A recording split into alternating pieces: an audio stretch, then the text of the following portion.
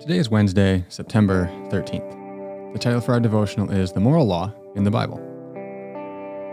Yesterday, we spent some time simply reflecting on the obvious existence of the moral law.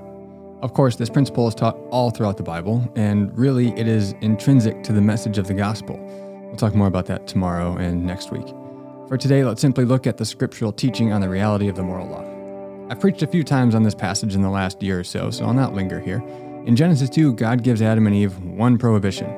Genesis 2, 16-17. And the Lord God commanded the man, "You are free to eat from any tree in the garden," blessing. "But you must not eat," prohibition, "from the tree of the knowledge of good and evil. For when you eat from it, you will certainly die." In the midst of abundant provision and blessing, Adam and Eve are tempted and they fail to uphold this one simple law. Obedience would have led to life. Disobedience ends up leading to death. They chose to define good and evil for themselves. Notice the language there.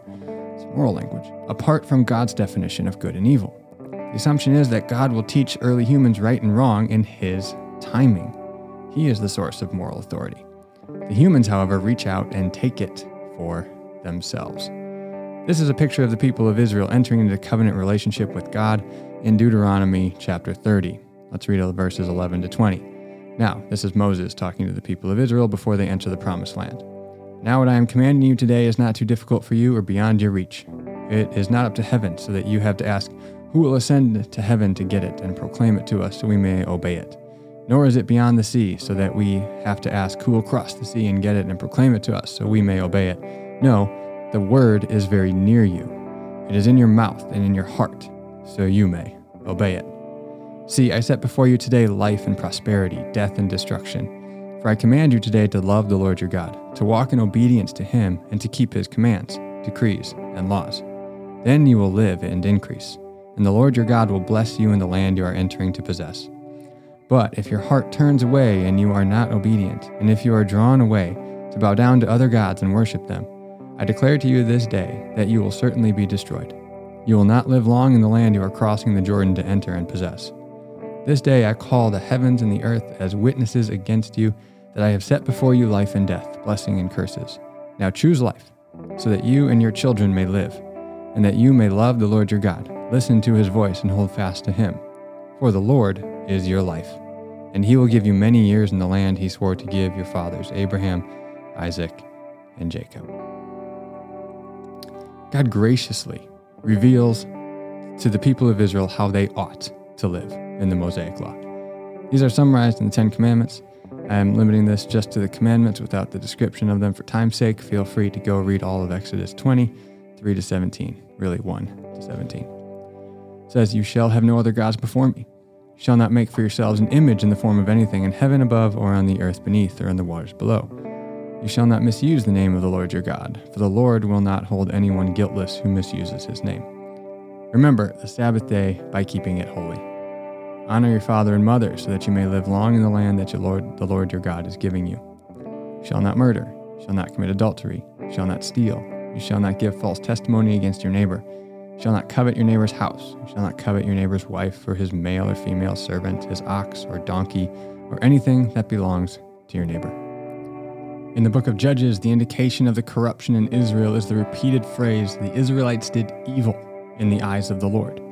Instead of following the laws of God, everyone did what was right in their own eyes, as Judges 17:6 says.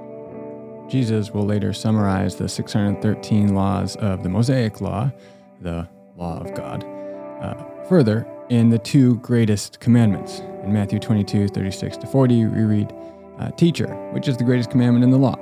Jesus replied, "Love the Lord your God with all your heart, with all your soul, with all your mind. This is the first and greatest commandment, and the second is like it. Love your neighbor as yourself. All the law and the prophets hang on these two commandments."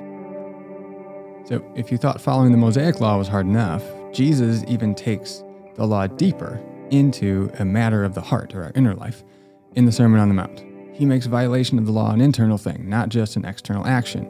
Matthew 5:21-22.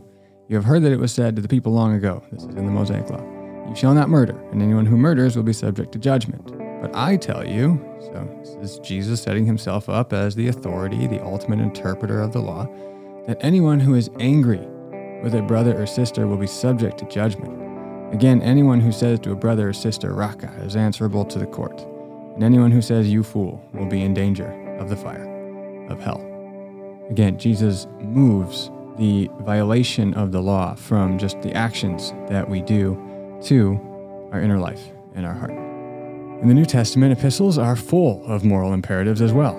Ephesians 5, 1-7, Paul writes, follow God's example, therefore, as dearly loved children, and walk in the way of love, just as Christ loved us and gave himself up for us as a fragrant offering and sacrifice to God. It says, but among you there must not even be a hint of sexual immorality, or of any kind of impurity, or of greed, because these are improper for God's holy people.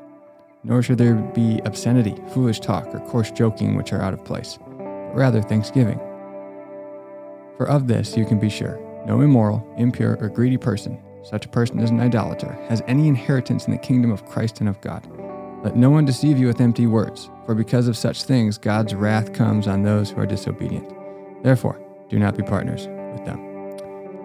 Okay, so today I just wanted to reveal that there's a lot of oughts in the Bible, and it's quite clear that these oughts originate in God, not in ourselves, as autonomy would have us believe, and not in some fuzzy notion of human flourishing or utilitarianism, greatest good for the greatest number. The moral law originates in God. It is the law of God.